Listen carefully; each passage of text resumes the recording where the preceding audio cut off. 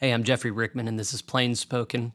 This is a project I started a few months ago to try and make sense of the United Methodist Church. I'm a conservative clergy trying to do some sense making and offering that to fellow conservatives as well as liberals who want to be in good dialogue with people who see things differently. I've done a lot of work up until this point to know what's going on, and so I'm going to reference a lot of videos that I produced beforehand, especially around the topic of African United Methodism. That's what this particular episode is going to be about. There are three articles that all kind of chronicle what's going on right now in the international conversation that impacts Africa. And so I'm going to direct you to a series of interviews that I've conducted in the African Interview series on my page, in which I've done my best to kind of understand the dynamics at play of neocolonialism and racism and how finances and power overlap with that, map onto that. So I'm going to direct you to my screen here where I've got three different articles pulled up. And I've already reported on the one that you see on the screen here. These are all by News. This one was written by Jim Patterson on March 3rd, Group Plans for Budget Cuts, Regionalization. I covered that on my last weekly news update, which was on March 10th. And so you can go back and look at that.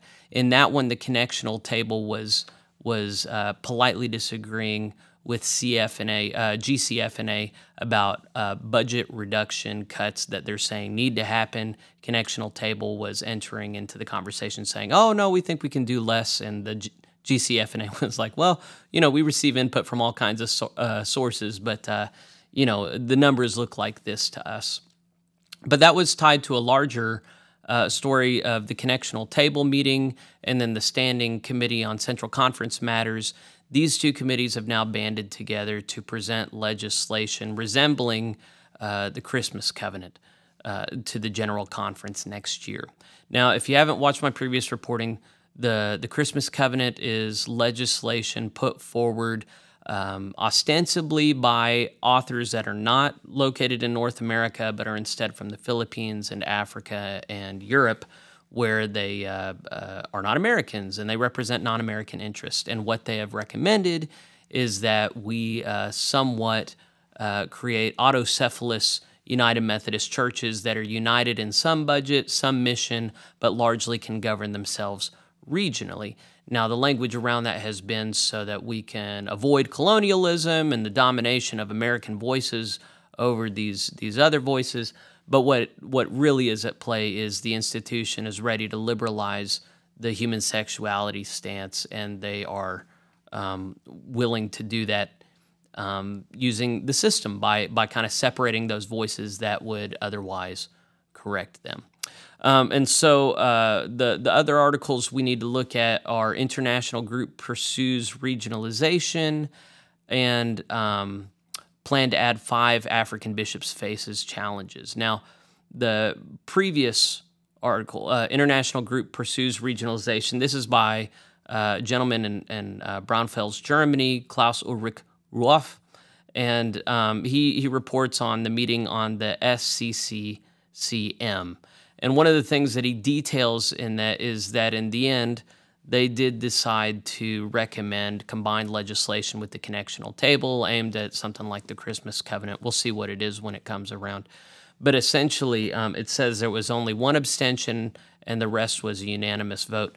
And that can look like, the connectional table, the Council of Bishops, they do this stuff frequently where they try to create an artificial sense of unanimity in committees.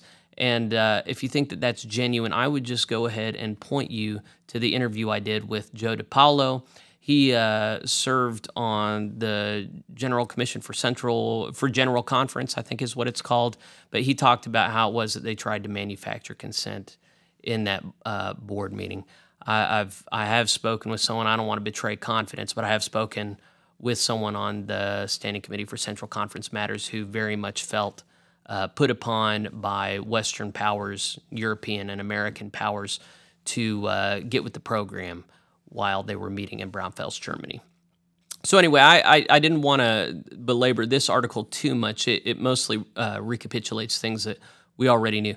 But on this one, the portion that I highlighted is something that conservatives need to be prepared to reckon with, namely the connectional table and SCCCM have looked at addressing what many United Methodists deem an inherent weakness in the denomination's current organization, namely that no structure exists to deal with matters solely related to the United States. The result is that General Conference ends up being largely dominated by U.S. issues and debates. Now, something that conservatives would uniformly be on board with is saying we should not turn General Conference into something focused on us.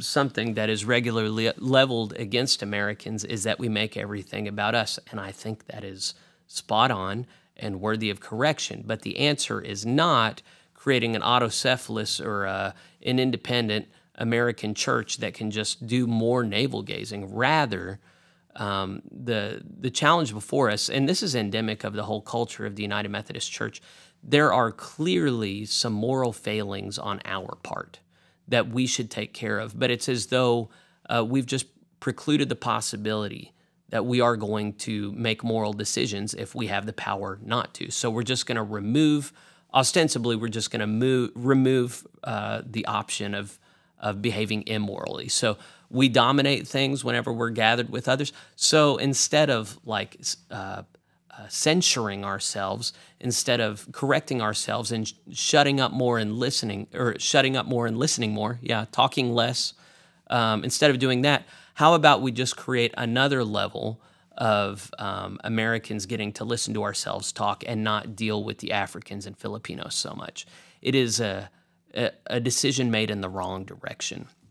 And it isn't, as you look at the interviews I did with, say, Ande Emmanuel and other people sympathetic with the Christmas covenant, all of them are generally tired of hearing Americans continue to sway things to our issues and what we want. But the answer there is more humility from us and more leadership from them. But that is not what we're talking about. And so the bulk of what I wanted to talk about today is this article that got me pretty worked up. The plan to add 5 African bishops faces challenges. This also is written by the same author, Klaus Ulrich Rolf, from, and I'm sorry, I'm butchering the German name, from Braunfels, Germany. I want to actually read through this one so you see kind of how warped the state of mind is of those in leadership, because they are seriously considering reneging on commitments to the African United Methodist Church because things are falling apart. And so, it's like Kramer in Seinfeld when he makes a bet with Jerry and he starts losing the bet. Finally, he just says, bet's off. And Seinfeld says, you can't call the bet off because you're losing. That's the whole point of a bet.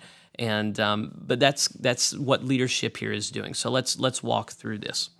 All right. So an international group of United Methodist leaders has worked on plans to add 5 more bishops to the African continent, increasing the total from 13 to 18. Great. It's needed. If you're not aware, African United Methodism is growing exponentially. They're doing very well. As North American United Methodism falls apart and people are running for the doors, as they have been, I think we've been losing on average 200,000 members a year. They're adding at least that much in Africa. However, those plans are now facing strong headwinds as the United Methodist Church grapples with reduced finances and rising church disaffiliations in the United States and the departures of annual conferences in Eurasia. At the same time, church leaders agree the need continues to be great for more Episcopal leadership on a continent where the church is growing. During the meetings in Braunfels, the denomination's Standing Committee on Central Conference Matters discussed the challenges facing its Africa Comprehensive Plan that includes the 5 new Episcopal areas. The group is a permanent committee of the General Conference, the denomination's top lawmaking assembly that works with central conferences, church regions in Africa, Asia, and Europe. So that's the SCCCM. That's the body I've been talking about that's working with the connectional table to institute something like the Christmas Covenant. At the 2016 General Conference, the Standing Committee asked for and received authorization to work with the African church leaders to develop a comprehensive plan for where Central Conference and Episcopal area lines should be drawn. In 2019, the Standing Committee approved submitting legislation to the coming General Conference that, if passed, would bring that plan into fruition, increasing the African Central Conferences from 3 to 4 and allowing for the addition of 5 bishops. Now, you can be sure if they got more Episcopal representation, if they got more, that would translate to more legislative representation. And this is what everybody's seen coming for a long time, the ascendancy of Africa and the demotion of America. And we could have a gracious attitude of they must increase while we decrease. That's the language of John the Baptist for Jesus, of course, whenever his ministry was taking off.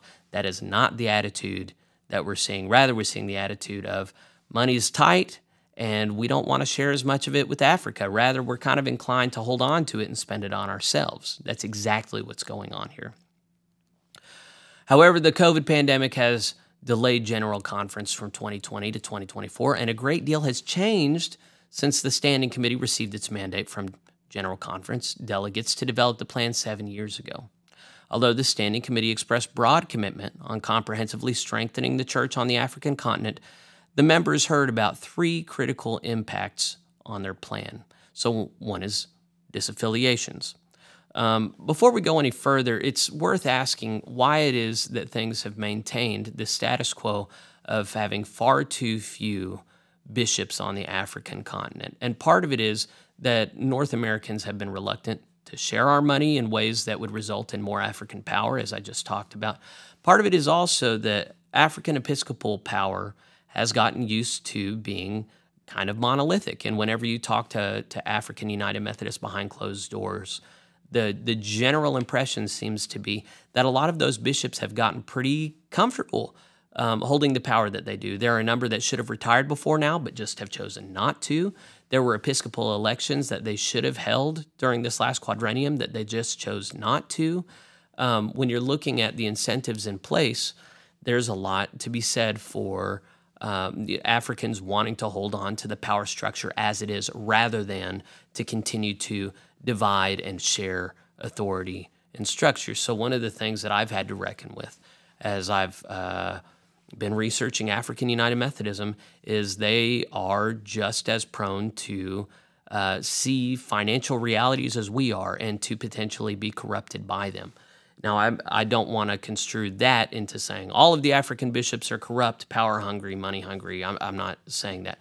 But I am saying that those concerns for power and money definitely seem to have affected things on the African continent in ways that kind of create this interesting, unfortunate synergy with North American interests that are wanting to kind of create an more independent African Methodism and independent North American Methodism. There's kind of a wink, wink, hey, you guys could hold on to a lot more of your authority if you let us focus on ourselves more and on you guys less. And if you kind of scratch our back over here by kind of advocating for the Christmas covenant, then maybe we can scratch your backs too and kind of turn a blind eye to some of these accusations being made and you know, some of these clear improprieties about not following the book of discipline. Maybe we can turn a blind eye to that and let you continue to govern how you see fit, and you will let us govern how we see fit, and it'll work out just fine. And then it's just kind of daring people like you and me who just have an eye on these things to go, are we really going to let this happen and not say anything about it? All right, let's get back into the article. The first of those impacts are disaffiliations from the United Methodist Church after decades of intensifying debate about the status of LGBTQ people in Christian life. That's not exactly what the conflict is. The question is, are sexual acts outside of complementarian male-female marital relations, are those sin or not?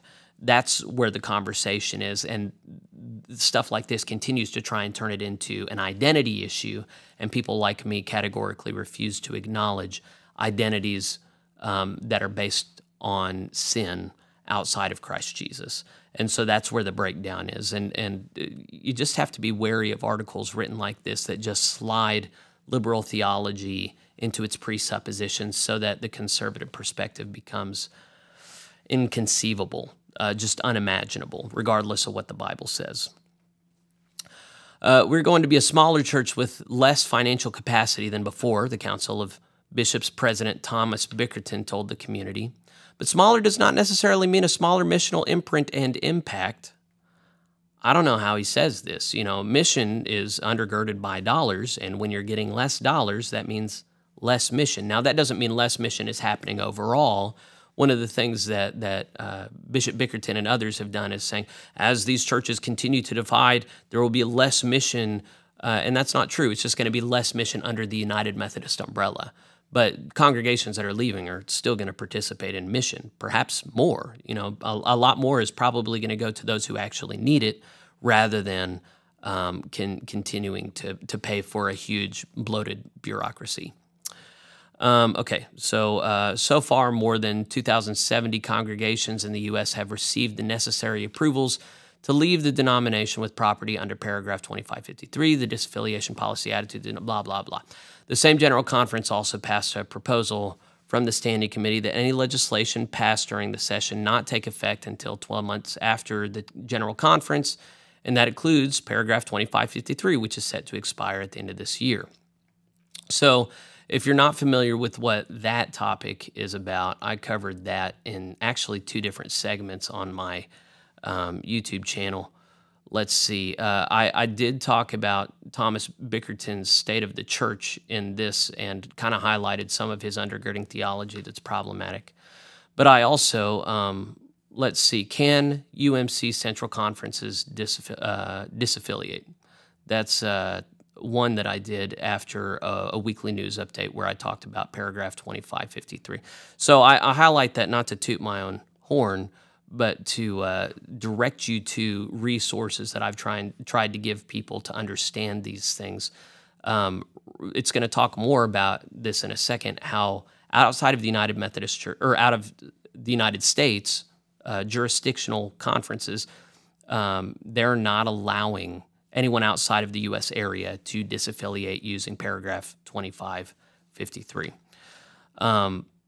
All right. However, annual conferences and central conferences, okay, that's outside of the United States, have a lengthy multi-step process for becoming autonomous in another part of the discipline, paragraph 572. And I do talk about that in the Can Central Conferences Disaffiliate video that I put together. Now, Bulgaria, Romania already disaffiliated, I think. Before any of these pronouncements were made, they just said, we're out, we're leaving. And they had a really strange annual conference that they came together and just said, we're leaving. And I don't know if the General Church is honoring that or not. I don't know if we have any recourse but to.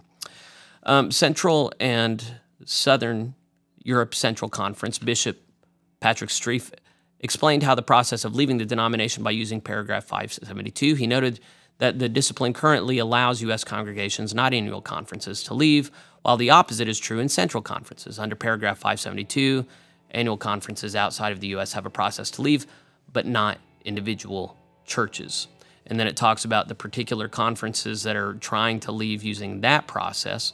The expectation is that General Conference will vote on the annual conference's separation in 2024. I don't know if there's any way that they can get through that convoluted process within a year. I imagine they'll put them off for another quadrennium, but what do I know?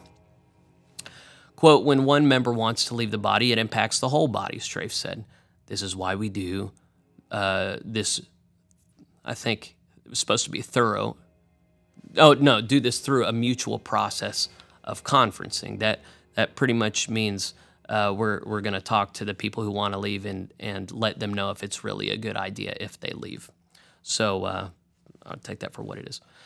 The Episcopal Fund covers the cost not only of bishops' compensation. So the Episcopal Fund is one of the starred line items in apportionments that has to get paid. So you and I, if you're in a United Methodist Church that's been paying apportionments, we've been paying the Episcopal Fund. Travel and meetings, but also that of the denomination's ecumenical staff and at least some portion of the bishop's office staff. Its revenue comes mainly from the denomination's annual conferences, church regional bodies that each pay apportionments or shares of giving to support the denomination-wide ministries. The conferences in turn ask for apportionments from their local churches. Annual conferences worldwide support the Episcopal fund. So what that just said is pretty much all the money, not all, but most, that goes to the bishops comes from annual conferences, apportionments that gets universalized. So I've heard it said that people in my jurisdiction are not paying the salaries of Western jurisdiction bishops that are in open rebellion against the United Methodist Book of Discipline, that we're not funding Bishop Carcano being on ecclesiastical house arrest. That's something that I covered in another YouTube video that you might want to check out. I'm pretty sure that that's not true. I'm quite certain, according to this, that we're putting it all in a giant pot that all of the bishops get to pull out of. So you and I are funding rogue bishops that are scoffing at the Book of Discipline. And the other bishops that we're paying in other jurisdictions are not doing anything about it. Another starred apportionment line, the World Service Fund, is the largest general church fund that supports the work of most general church agencies, and its support comes from U.S. annual conferences. So this is talking about essentially where our money goes and why it's going to be difficult for the institution to move enough money around to fund all the African bishops that are needed. The General Council on Finance and Administration, the denomination's finance agency, is projecting that the U.S. church disaffiliations and closures will result in a significant drop in expected giving. So that's what that first article was about that I talked about at the beginning of this video. The Reverend Moses Kumar, he seems like a real solid guy to me, by the way. The agency's talk executive told the standing committee that with such financial hardships in mind, the agency is preparing to send the coming General Conference a denomination-wide budget with an overall reduction of 38%. Can you imagine that? That's a huge deal. Compared to the budget passed in 2016, the budget would cover general church spending for the years 2025 to 2028 and includes a 20% cut to the Episcopal Fund that supports bishops and about 43% of the World Service Fund, which supports the general agencies. So Kumar said, there will need to be a reduction of bishops worldwide to keep the Episcopal Fund solvent. So it's not, I think what this is saying is there's no way to keep the current level of bishops around the connection and then simply add some to Africa. Rather, he's saying there are going to be regions that have to give up some bishops in order to install some new ones in Africa. Now, people like me would say, great, less representation in some areas, more in the ones that are growing. Obviously, the Holy Spirit is moving one place more than the others. Obviously, there's more momentum in one place than the others. We need to do our best to support that. Once upon a time, if you don't know your history, once upon a time, this was a very familiar problem within the Methodist revival movement. There was growth going on all over the American frontier, and we had to mobilize circuit riders in order to serve all the people and minister to all of them. And that was a good problem to have. It wasn't one resentful that, I would say entitled East Coast civilized Methodist resented sending people out west in order to serve and grow the church. Rather, they built a whole mission agency and movement around supplying it, funding it, manning it. We find ourselves with a very different dynamic here where they're just kind of, the impression you get here is that they're kind of stingy. Well, we're not sure we want to give up our bishops even though we need them less, even though our region is shrinking. Kumar said, okay, bishops are funded by apportionment, shares of church giving from both the church and the U.S. Central Conferences. However, the World Service Fund receives support only from U.S. apportionments. At present, U.S. giving pays for the bulk of denomination-wide ministries, including the bishops. I happen to know for a fact that there have been African voices in particular saying, we would like to put money in this pot. For, at least a decade. They've been acknowledging that, yes, the money is one-sided. They want to share in the joy and the burden of funding. Why that hasn't happened, I don't know. What happens in Northeastern jurisdiction impacts the whole church, said Bickerton, referencing the U.S. jurisdiction where he's a member and leads the New York Conference. What happens in Africa impacts the whole connection. We are interdependent, and our decisions impact those outside of our region, he added. We are used to doing things pretty independently, and our current realities require us to work together. Now, that sounds really nice that we've got to work together, but the way he means that is not we have to decrease so they can increase. He's saying they're going to have to deal with us reneging on previous commitments made because these churches leaving and disaffiliating is hurting our bottom line. So there's Moses Kumar, head of GCF&A.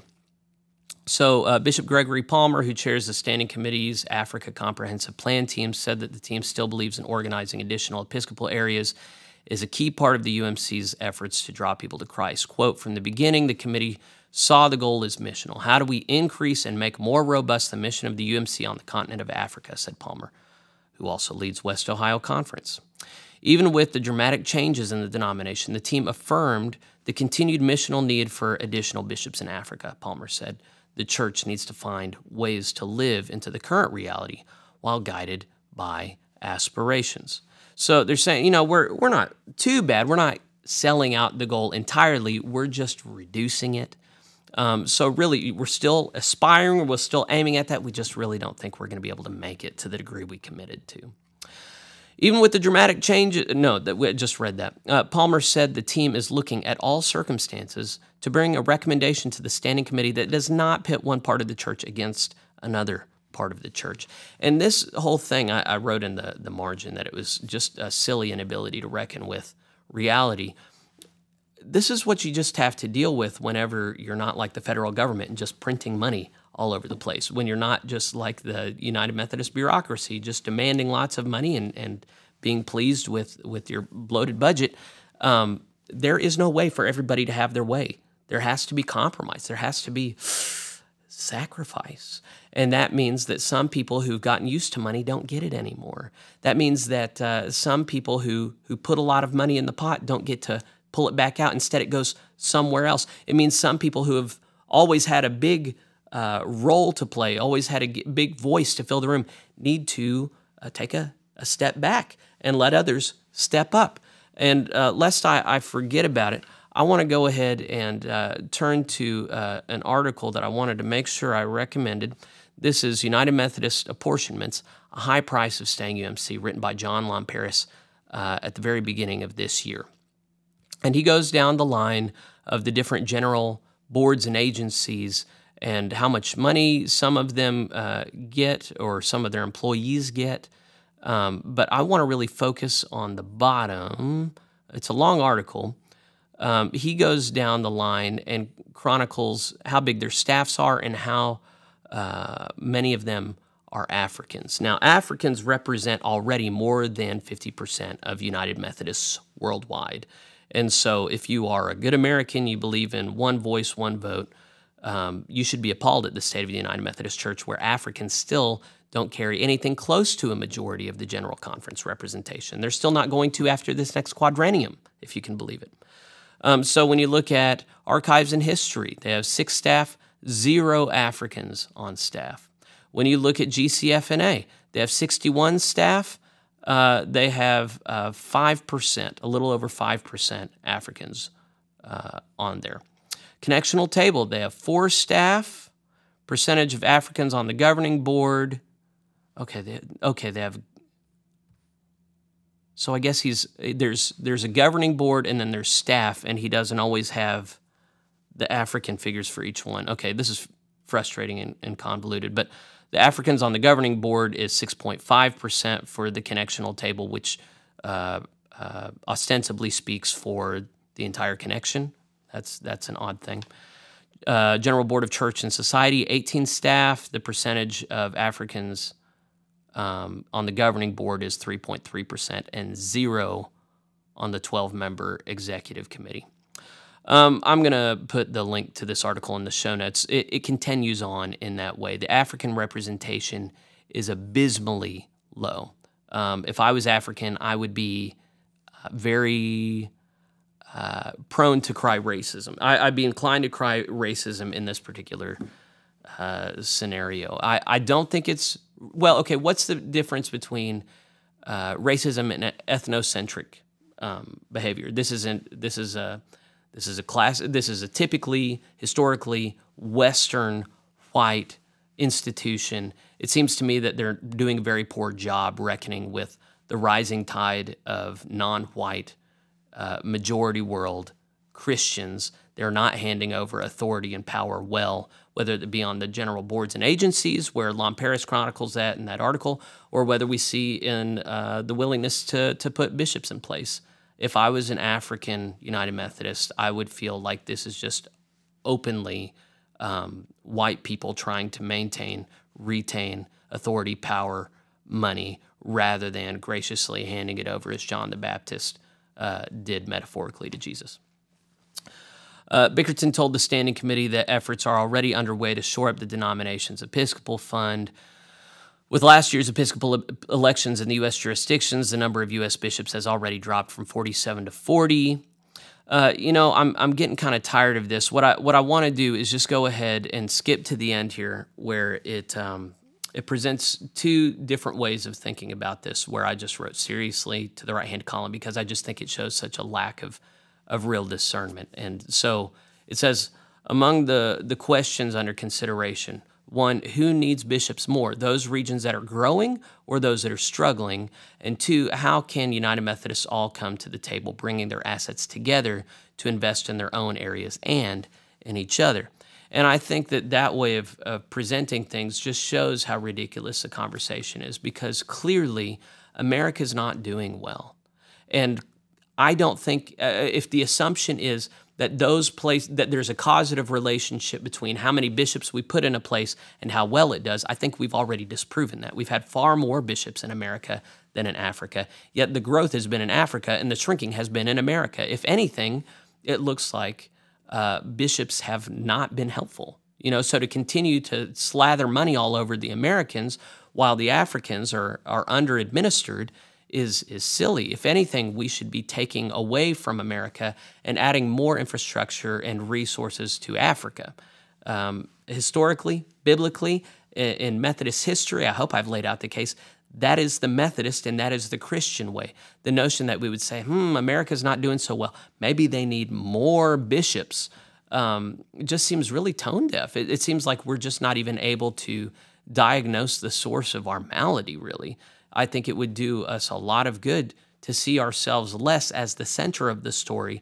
And now, increasingly, what I would encourage everybody to consider is maybe America's not the center of the story. Maybe it was for a little bit. I love that Methodism grew the way it did here, and I think a lot of amazing things happened. I think it's been a while since we saw much amazing happen in the North American United Methodist Church, but I think the Spirit's doing amazing things in Africa. What if we could consider an image of the church where some of the church is here just to fund the rest of the church? I don't think there's anything wrong with that. America is blessed with great material wealth. We should take great pride in being able to fund these ministries overseas and watching the growth that comes from it. But if you watch interviews with, say, Simon Mafunda or Jerry Kula, these guys that I interviewed on the role of North American neocolonialism, what you will find guys like them saying is whenever they reveal their theological identity, left-leaning American churches and conferences have suddenly stopped funding local missions there because they don't want to support people that don't agree with them theologically. And so that's what I think is behind a lot of this. It's not just the ethnocentrism. It's not just the not wanting to let go of control and power, but it's also really having a distaste for the theology, the theological identity of people in Africa, and not wanting to reward the growth there because the growth is of another theological identity that they find distasteful. They don't like imagining a future of United Methodism that is conservative, evangelical, that is hostile to modern gender theory, that preaches biblical holiness and self-denial and sacrifice. These are all things that a lot of Western United Methodists would like to leave in the past or just treat as metaphors or signposts of an ancient era. But these are very much realities in modern Africa. And these are things that they're proudly lifting up to the Western church and saying, hey, you should be like us. And we're saying, no, we don't want to be like you. Rather, let's put you in your corner and us in our corner, and let's all just, spend money on ourselves and then, talk about these wonderful missions that we're doing. And the Africans are lovingly saying, no. So there are bishops working in America and in Africa to try and work together, scratch each other's backs. But there are people like me and Absalom Nuhu and other Africans that are talking to each other and just saying, no, we can't participate in a vision of the church that is divided, There is no point in that. And even whenever you look at my interviews with guys that were ostensibly part of the Christmas covenant, those guys don't have a good answer theologically for why it is that we should be divided. The best answer they have is, we're tired of you guys. And biblically, yeah, we tire each other out. In the church, we're called to love our enemies, and some of our enemies are in the church. That doesn't mean we get to give up on one another. That doesn't mean that we get to regionally isolate from one another or ethnically isolate from one another. The last thing I want to highlight here is that this indicates to me, the fact that this is so seriously uttered when this so obviously kind of smacks of the central jurisdictional conference, an ethnically isolated geographical legislative movement. The fact that we talk about this seriously at this point in history just speaks to the success of anti-racism within the United Methodist Church. And if you don't know what I'm talking about, I'm not talking about colorblind, all races living and worshiping together, the vision of the 1960s civil rights movement.